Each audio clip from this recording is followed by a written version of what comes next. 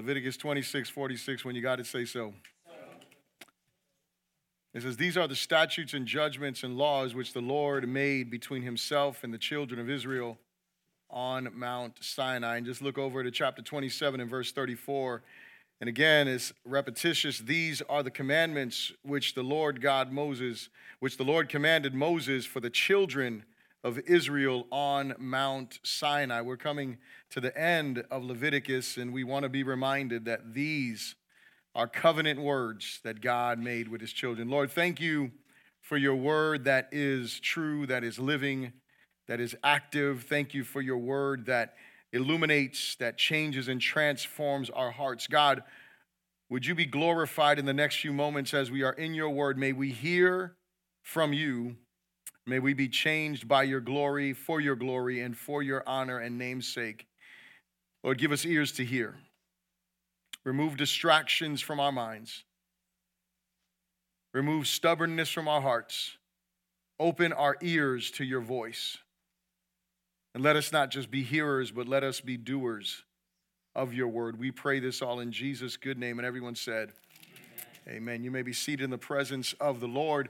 If you do not have an outline, you can raise your hand and the ushers will be sure to get you an outline so that way you can follow along in the introduction of the sermon. So just keep your hand up and they will give that to you. I want you to be able to take some notes as well, and not just take notes, but we want to be sure that hopefully you are taking these notes home and you are engaging with them, thinking about them, meditating on them, praying over them, asking God, what is it that you would have for me to do? How do you want me to live out this week? How do you want us to engage with you, and how do you want us to be more like you? Because that's what should be happening, right? We should be becoming more like Jesus. And so if you open your outlines and you look with me in the introduction there, one of the most encouraging and at the same time terrifying attributes of God is that he is faithful.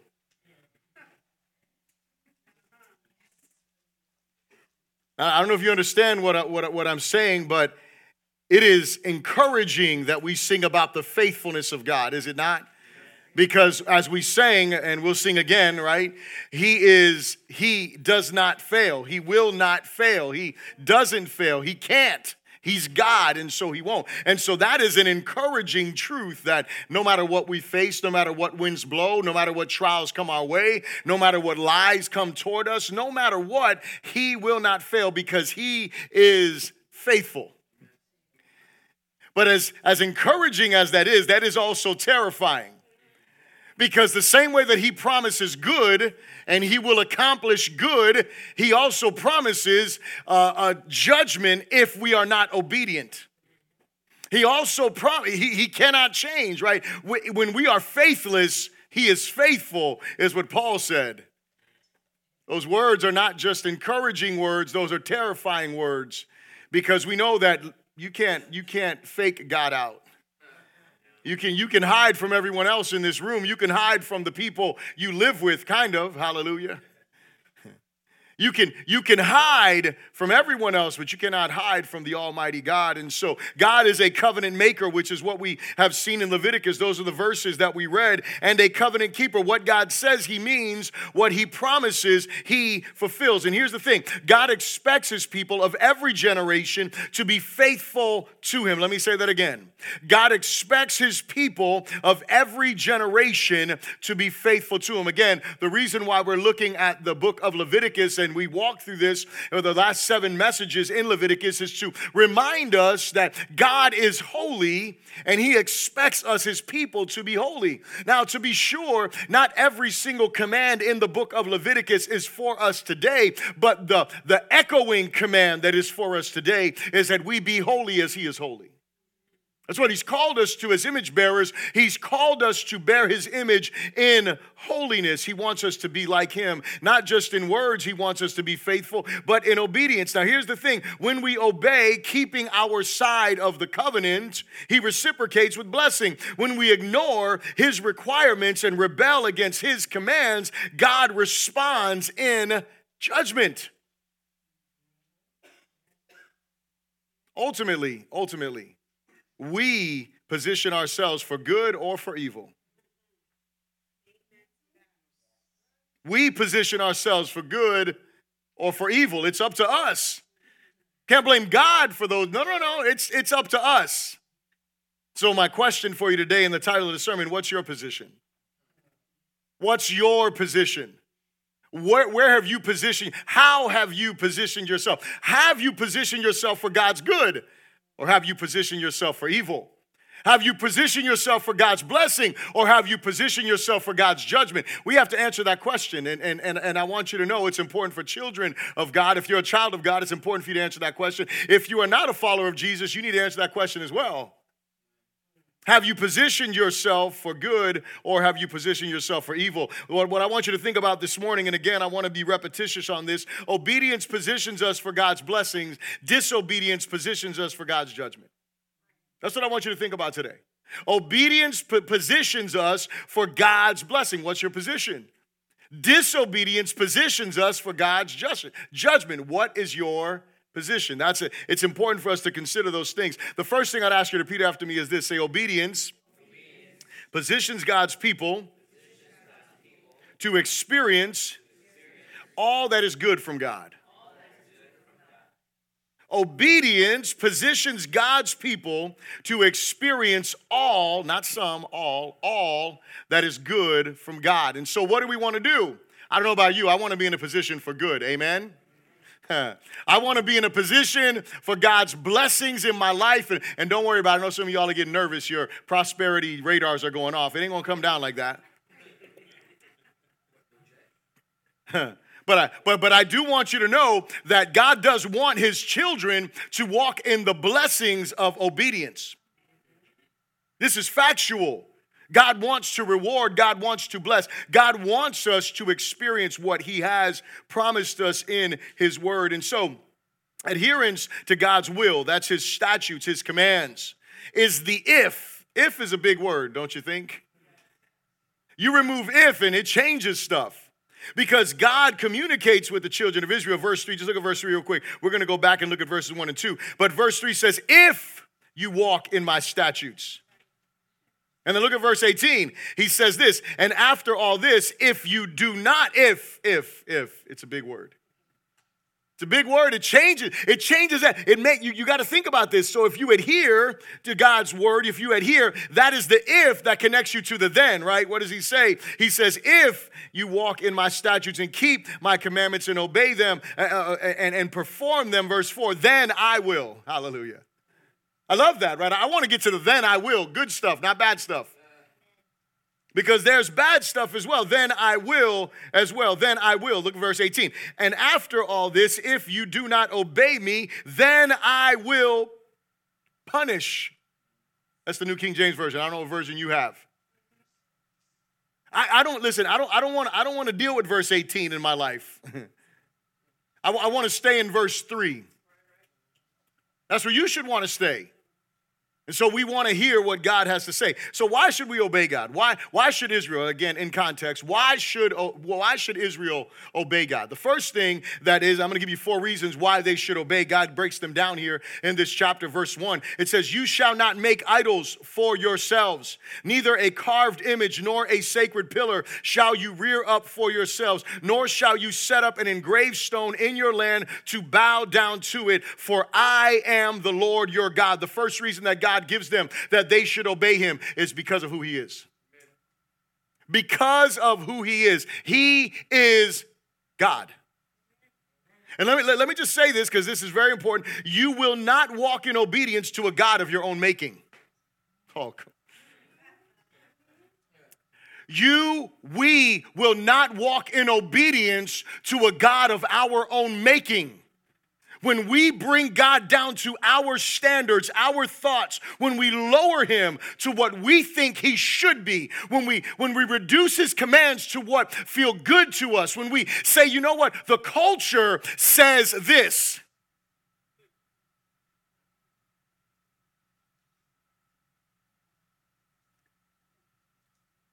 And we ignore what God says, we have a problem. We have an issue because what we have done is we have said, you know what, God, it doesn't matter what you think. It doesn't matter what you say. I'm really the one that calls the shots. And so I can adhere to your commands when they fit me, when they feel good. When someone says, well, that's good, no. The problem is we will not. And you got to understand this. One of our greatest struggles in our Americanized Christianity is an infiltration of a democratic mindset versus a kingdom mentality. I'm not talking about Democrats and Republicans. You can get that out of your head. Hallelujah. We could have that conversation a different day, but here's the thing. What I am talking about is our mindset that we have in America. Like, we have choices on stuff. Like, you vote for your officials. You vote for legislation, right? If you don't like certain legislation, you vote against it, right? Like, you have a big say-so. You think, anyway, that's another. At least they make you think that way, right? Like you have, you always hear it right after, when, elections have consequences, right? Because you vote, you made choices. Let me tell you something. You don't pick and choose what you're going to obey. There is a king. A theocracy is totally different from a democracy. In a democracy, you vote, you make this, you raise Cain. You know what you do in a theocracy? You bow and shut up. Oh, that sounds so harsh. No, listen, I'm just telling you how it is. There is a king who is on a throne, and you respect him, right? When you look at the book of Romans, we've gone through the book of Romans, and you see there when they confess that Jesus is Lord, it's not just about a prayer that they were saying. What they were doing is they were rising up against the king in authority, and they were saying, Caesar is not king, Jesus is king. What they were saying is, I am disaligning myself with the reign and the rule that is under this kingdom, and I am letting you know that I am part of another kingdom. I am part of a theocracy run by the Almighty God. And here's the beautiful thing. The beautiful thing is that when you bow yourself to the King of Glory, when you humble yourself to the King, you become a great citizen within the world you live. Are you here? Because you are serving the one whose standards are higher than anybody else's standards. You are serving the one who has a will and a purpose that is good for the world. See, the reason why I preach so much, and I'll never stop doing this until God calls me home, is because one thing that I know is that the words that are in this Bible are the best for the world we live in. In the same way that God communicated, and listen, I hope you were doing your homework. I hope you went through the book of Leviticus. This week's homework is only 2 chapters, 26 and 27. You can read them over again. I won't go through every word in them, but the one thing that I hope that you understood in reading through Leviticus, and as I've gone through the sermon, is that God was setting up a theocracy for Israel. He was going to be the king over Israel, and he was saying, listen, you came out of Egypt. They had certain practices. Those practices were no good. You are going into Canaan. They have certain practices. Those practices are no good. I have practices that I want you to live by because I want you to enjoy the blessings that I have for you in the land in which I'm going to send you. But if you don't obey, you're not going to have joy. Because if you do the things that the world is doing, and that's me bringing it into today's terms, if you're doing the things that the world is doing, if you're doing those things, guess what? You're going to experience judgment, not blessing. You're not going to experience the joy that God has. And I need you to know this. Those things have not changed at all. At all, they haven't changed. In any way, shape, or form. They are the same today and always. It is not until we humble ourselves before the God of the Bible, we look at the scriptures and understand that this is the one true God. It's not until we do that in reverence, in fear, in trembling, that we can receive his love and love him in obedience. Because we'll always excuse ourselves when we should be repenting. We'll always think we're okay when we should be humbling our heart before him. We'll always think that we're all right. Second reason why God gives them is because of what God did. Look at verse 2. He says, you shall keep my Sabbaths. You shall keep my Sabbaths, S at the end. Not just one day, not just a Saturday that they worshiped and paused everything weekly. Yes, you're going to keep that Sabbath, but you're going to keep my Sabbaths, these different feasts that Israel had. We talked about those the other week, and we walked through them quickly. And again, I hope you went and did your homework and dug into that. And when I say homework, I hope you didn't just read it, right? Like you kind of dug in. You know, some of our Bibles have been equipped with these little numbers and letters next to certain verses. And you know what you can do? You can reference those verses and understand what God is trying to say there, what he means by certain stuff, why he's communicating this way. The Sabbaths are days of remembrance. That's what they are. They're days of reminder. Of what? Of God's work for his people. So real quickly, the Passover, that's one of their Sabbaths that they would gather together and worship. What does that symbolize to Israel? It symbolizes their deliverance from Egypt. What is that symbolic of for us? Our salvation. It was their salvation. And so the reason why they should obey God is because God saved them from the Egyptians. The Feast of Tabernacles, that was a time when they celebrated God's care for his people in the wilderness. What is that symbolic of? It's symbolic of God's protection and God's presence. We have the same thing that we can celebrate today. First fruits and Pentecost, these were other Sabbath feasts. And when they gathered together to worship in this time, it was them remembering God's blessing upon their labor in the fields. And so while you and I may not be farmers, we have been blessed in our labor. As a nation in general, we have been blessed in what we do. And because we are blessed, we should want to be a blessing, which will let me segue for a second. My mother, she shared something with me a couple of weeks ago. I just posted it in Realm. I encourage you to go there and look at that post and learn about something that her and her ministry is going to be doing to go out and they're going to serve the less fortunate in our communities because for whatever reason, they have not been able to experience the blessings of God, and yet we can be a blessing to them. And so there's items that are needed there. I encourage you to go and do that. But can I tell you something? That is a minority in our United States of America. How many of you have ever been on a mission trip? Raise your hand real high if you've ever been on a mission trip. Okay, so the rest of you have never experienced the beauty of the mission trip humbling you. You know, you're so used to just going in and just like you turn on water somewhere. It's like, hey, I'm going to take a shower. And if somebody took a shower before you and they use all the hot water, what's wrong with you? Getting mad at folks. Imagine if you had to go to a well and get your water to take a bath. Yeah. We're not poor in this nation. By comparison, no, we are not. First fruits, Pentecost. They remind us of God's blessing on our labor. Same thing for us. We are reminded of God's provision. So we should worship God, number one, because of who he is, if you were taking notes. The second one is because of what he has done or what he did. The third one is because of where he dwells. The second part of verse 2, he says this, and reverence my sanctuary, I am the Lord.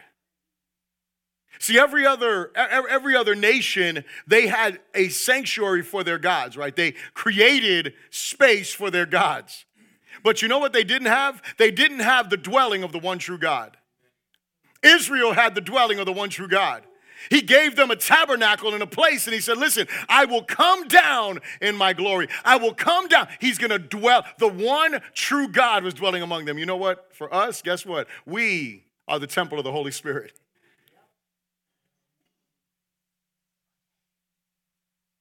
The beauty of that thought is that how on earth does his glory and grandeur dwell in this?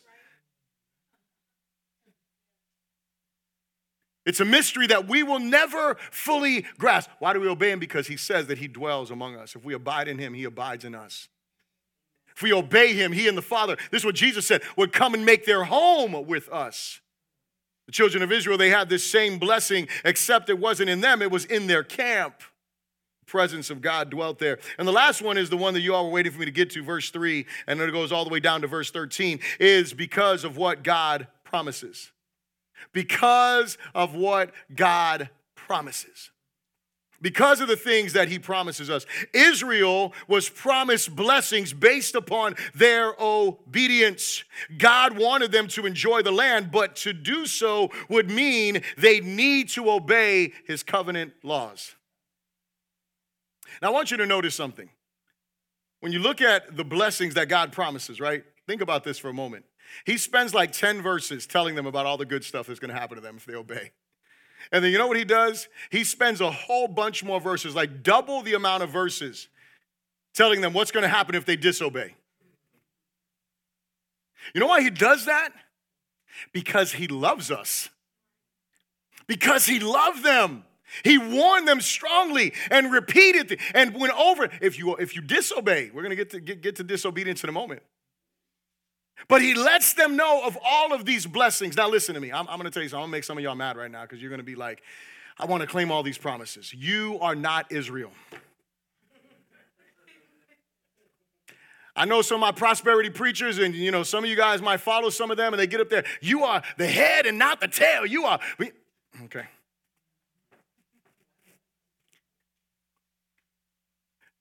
We are in a new covenant with God.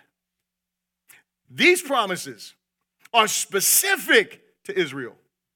Now, let me ask you a question. Do you think God is going to bless your labor? Yes, he is. If you happen to be a farmer, oh yeah, he will bless you. He is going to bless you. He is going to give you success because he loves you. But it's not because you wrote these scriptures down and you claim them every single morning, and every time you gave your tithe and your offering, you put your hands on them, and that isn't it. Listen, I know you're going to be upset with me, and it's okay for you to be upset with me. We have a better covenant. That's what you should get excited about. Be mad at me because I said that. No. These things are for Israel in particular, specifically, in their context. Listen, you're not going to claim the curses, are you? You want the blessing. Oh, yeah, you want to be blessed. You want to be the head, not the tail. You want to be blessed in the city, in the field. You want to be blessed everywhere you go. Hallelujah. But when you disobey, you're going to embrace those curses? No, you're not. I'm just saying, if we're going to be new covenant believers, we have to understand that. Nonetheless, the principles are still true. Obedience, see, here's what you forget, and we forget, is that there's a whole New Testament with a bunch of promises for us. I mean, you just got to read the New Testament and say, okay, God, what do you command me? And what is the promise that is connected to those commands? And I'm going to stand firm upon those promises. That's what we should be doing. If we want to see God's blessing in our lives, then we need to say, okay, well, God says this about being a person, being a good neighbor, right? Hallelujah. All of us want to be good neighbors, amen? He says this about being a good, and so I'm going to do that. If I abide in his word, right, and I abide in obedience, then he says his love is going to be poured out on me. Okay, so I see those promises that are there. If I obey for children in the room, right, hallelujah, younger children, right, because some of us are grown children. We're all children, hallelujah. Amen. There's still that blessing that's connected to obeying parents, amen. We're reminded of that in the New Testament, so we need to be obedient. Now, here's the thing, as I wrap up this point here. God's people have the ability to determine the level of blessing they walk in. Did you hear that? Jesus, and I'll be preaching this parable after we come out of Easter, but when Jesus speaks of this parable of the sower, right, he says something pretty peculiar. He says that when this sower went out to sow seed, that there was 4 different grounds that they fell on, and then the 4th ground that the seed fell on, it says that there was like 30-fold, 60-fold, and 100-fold. And the only way that I can compute that is to say, well, somebody was like a 30% obeyer. Hello. Another one was like 60%. Like, you know what, I'm going to obey like half, like a little bit more than half. I feel like I'm better than the 30%er over there, right? I don't know. And then you have the person who really surrenders their life. They really submit to God, and they really experience the fullness of what God has. I don't know about you, but that's what I want in my life.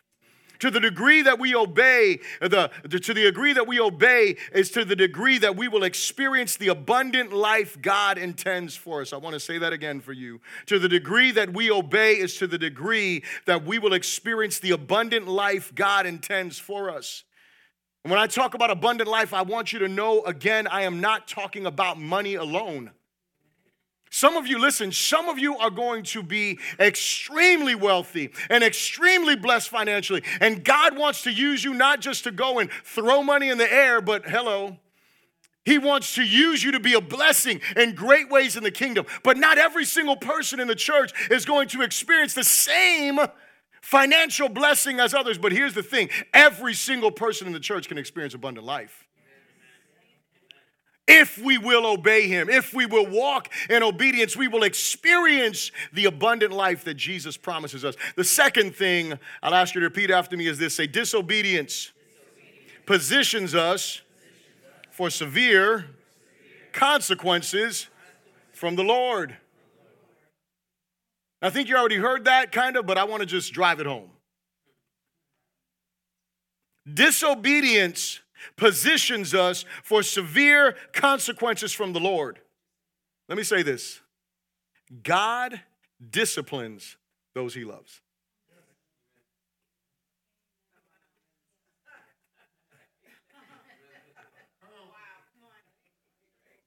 Whenever we hear the word judgment, we automatically think negative all the time. And listen, it can be negative consequences, but it is from a place of love. It is from a place because he loves us, he disciplines us. It's like our kids, right? We can say, I love my kids.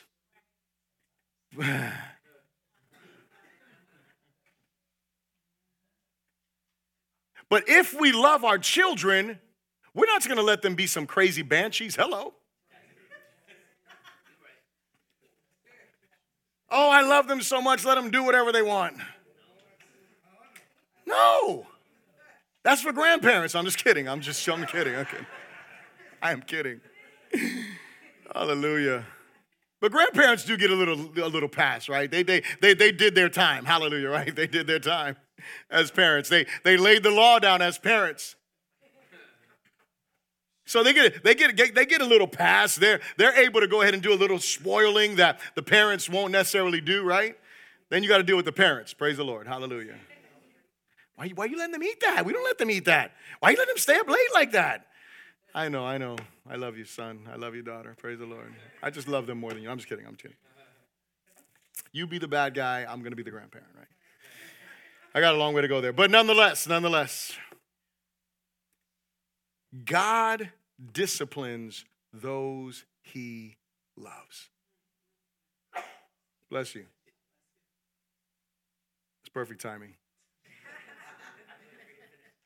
Yes. And with Israel, it's no different. The reason, again, that the father sits down, he's like, I can just imagine God, right? Like he's going through this list of things that are going to happen. And he's speaking to Moses. And if I'm Moses, I'm like, man, why this list is longer than this other list. Like, what's up, God? God's like, look, I want you to get excited about the blessings that are coming your way. I want you to look forward to those things, but I want you to fear my judgment. I want you to be highly concerned about my judgment. I want you to know that the smackdown is coming if you disobey. But it's because I love you. I don't want you to experience any of this stuff. I want to emphasize these things because I don't want you to experience this. So there's 6 periods or 6 types of judgment that are described in chapter 26. The last one is the most severe. Here's what happens. The first 5, and again, you can read this on your own. I don't want to run through all of them. But the first 5, God punishes the people in their own land. For the first 5, he punishes them while they are in the promised land. The last one is different. The last one is when they're taken out of the land. That's a totally different thing. That's major judgment that is happening, that is occurring.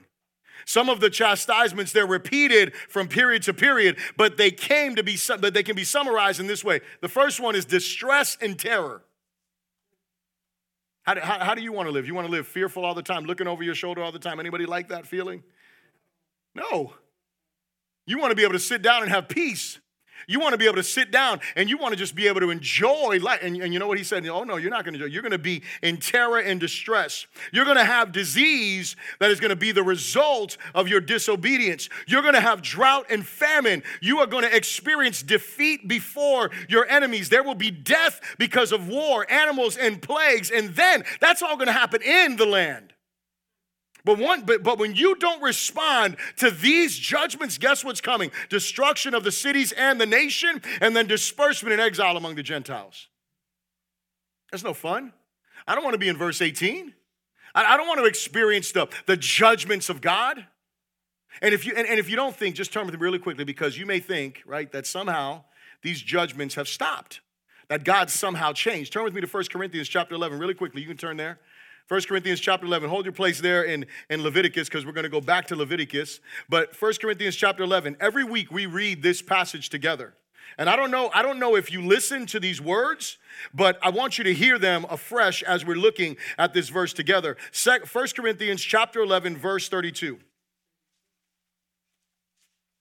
And you know what? Just because I want you to see the context there, I want you to go to verse 31. It says, "For if we would judge ourselves, we would not be judged. But when we are judged, we are chastened by the Lord." Why? So he does not have to condemn us along with the world. Do you see those words? Every week we read them during communion because what? Communion is a serious moment.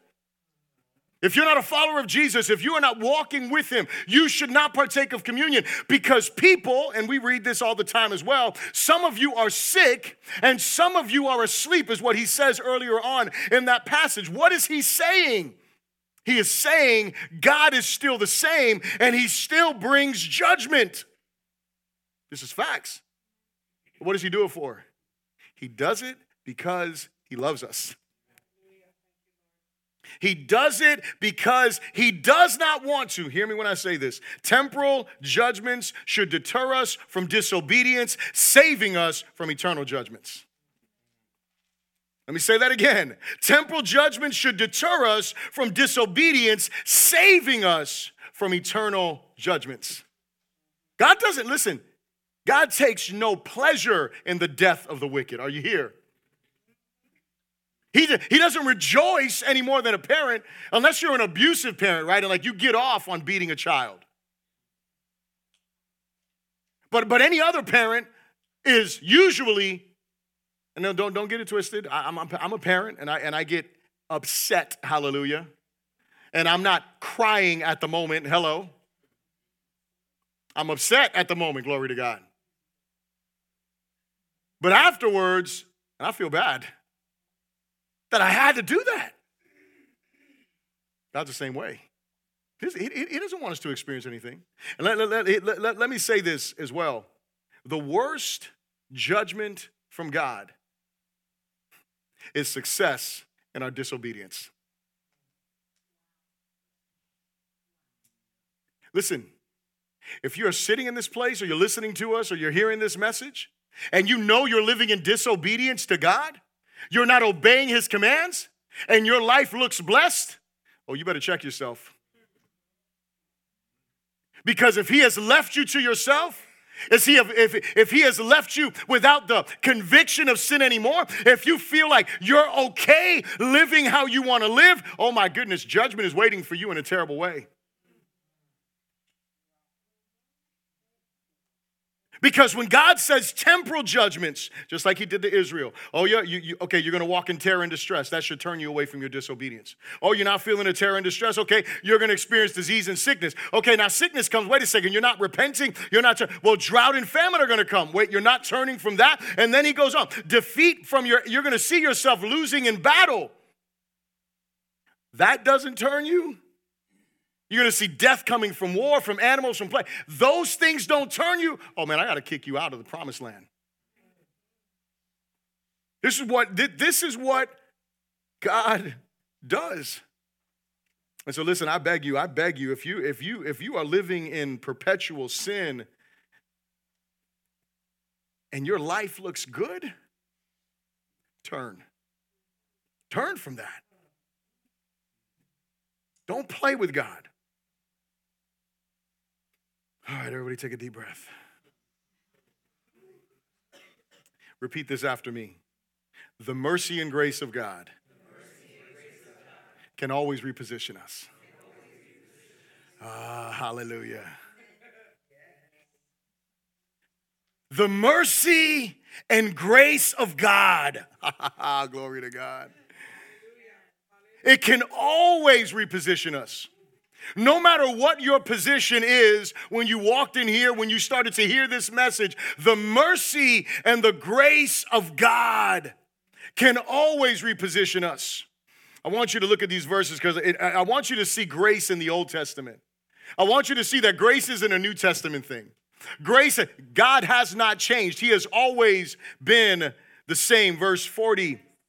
But if they confess their iniquity and the iniquity of their fathers, with their unfaithfulness in which they were unfaithful to me, and that they also have walked contrary to me, and that I also have walked contrary to them, and have brought them into the land of their enemies. If their uncircumcised hearts are humbled and they accept their guilt, then I will remember my covenant with Jacob and my covenant with Isaac and my covenant with Abraham. I will remember. I will remember the land. The land also shall be left empty by them, and will enjoy its Sabbaths while it lies desolate without them. They will accept their guilt because they despise my judgments and because their souls abhorred my statutes. Yet for all that, when they are in the land of the enemies, I will not cast them away, nor shall I abhor them to utterly destroy them and break my covenant with them. For I am the Lord their God.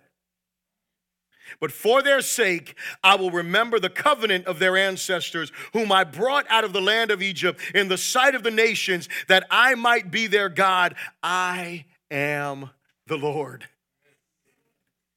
See, the beauty of the God that we serve is that he doesn't want to leave us under judgment. He doesn't want to leave us in the consequences of our sins. He doesn't want to leave us in that place. He wants to forgive. He wants to extend mercy. He wants us to walk in the fullness of his blessing. The question is, will you humble your heart before him? The question is, will you own your guilt? The question is, will you accept? Will you realize and recognize, man, I have been disobedient. I have made myself an enemy of God. See, those are the questions that we have. See, we saw the blessings and the curses that followed obedience and disobedience to the covenant. We saw the sting of the curse, and what happens? God declares his grace. I love it. He declares his grace to them. The Lord affirmed that even though his people would sin and suffer exile, repentance was possible. No matter your present position, hear me, no matter your present position, there is always hope if there's breath in your lungs. You need to encourage your neighbor because they didn't get excited about that enough. You need to look at them and say, hey, are you breathing? Come on, tell them, are you breathing? Are you breathing? Are you breathing? Then there's hope, glory to God. If you are breathing, there is hope. Now, if you ain't breathing, somebody call 911. But if you are breathing, there is hope. If you will turn, if you will humble yourself. The fact is what? We talked about earlier, that God is he's a God who keeps his covenant, whether in blessing, whether in judgment, or whether in forgiveness. Hallelujah. I love that. Our God is faithful and he is merciful. He doesn't, listen to me now, he doesn't choose our position for us. He allows us to choose for ourselves, but he makes the terms clear. He doesn't choose for us. He didn't say, you know what, I chose you to be disobedient. I choose you to be obedient. That isn't what he does. I'm sorry, that isn't what he does. He says, hey, you choose this day. You choose this day. Will you serve the God of the Bible or will you serve the God that you have made? Will you serve the God of the scriptures or will you serve this Americanized God that he has nothing to do with the God of the scriptures? Will you serve this God that is holy? So that's the question that we have to ask ourselves. So let's be clear because I want you to know this. The sacrifice of Jesus changes everything. He suffered for our sins so he wouldn't have to. Did you hear me? He suffered for our sins so we wouldn't have to. Now, that doesn't mean we won't experience consequences for our sins.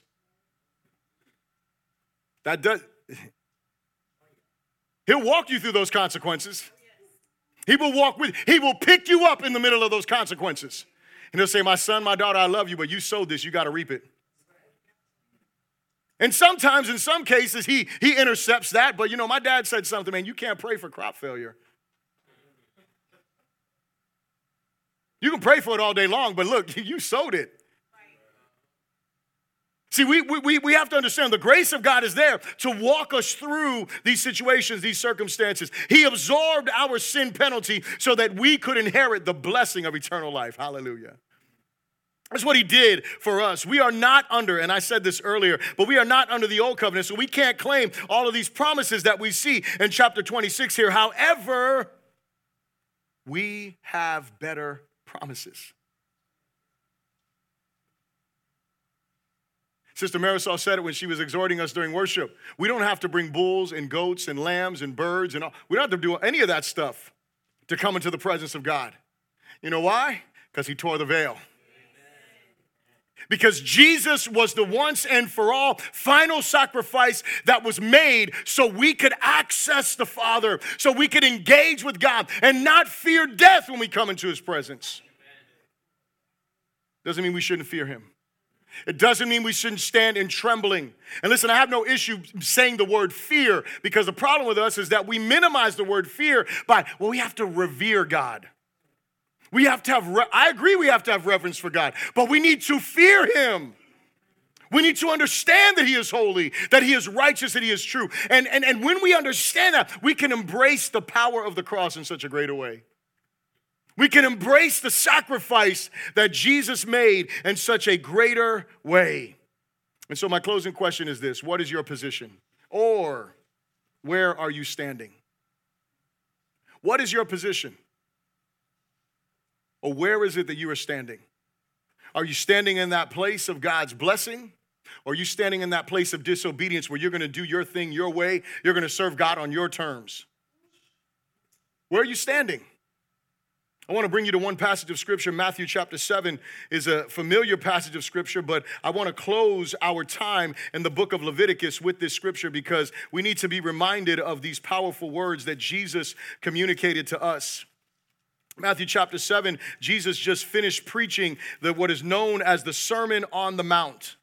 And as he's closing his sermon, he wraps up with these words. Matthew chapter 7, verse 24.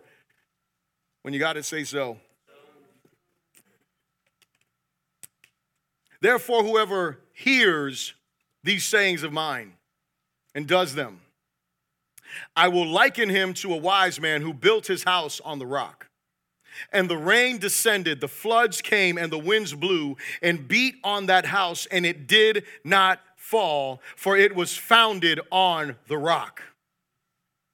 But everyone, see, that's the person, the first one. Bless you as well, hallelujah. See, the first person is the one who says, I want to be that verse 13 person. I want to hear what God says. I want to obey what God says. I want to live what God commands. But then this next part here, he says, but everyone who hears these sayings of mine and does not do them will be like a foolish man who built his house on the sand. And the rain descended, the floods came, and the winds blew and beat on that house, and it fell, and great was its fall. When we hear God's word and we walk away from the preaching of his word or the reading of his word, we have to ask ourselves a question. Am I doing what God has said to do? Am I obeying what God has called me to obey? Am I being the image bearer that God wants? Am I responding to being holy as God is holy, or am I doing what I want to do? Am I picking and choosing what I want to obey? Here's the thing. We cannot pick and choose what we want to obey. We can do that, but we're going to experience God's judgments rather than the fullness of what he has for us. And so again, my closing question is, what is your position and where are you standing? Are you standing on the rock or are you standing on the sand? Are you standing in a place of assurance? Are you standing in a place where you know? Man, I know where I stand. Is that you, or are you like, man, I know where I stand? I can't lie about where I stand. Again, as we close Leviticus, I want us to think about that.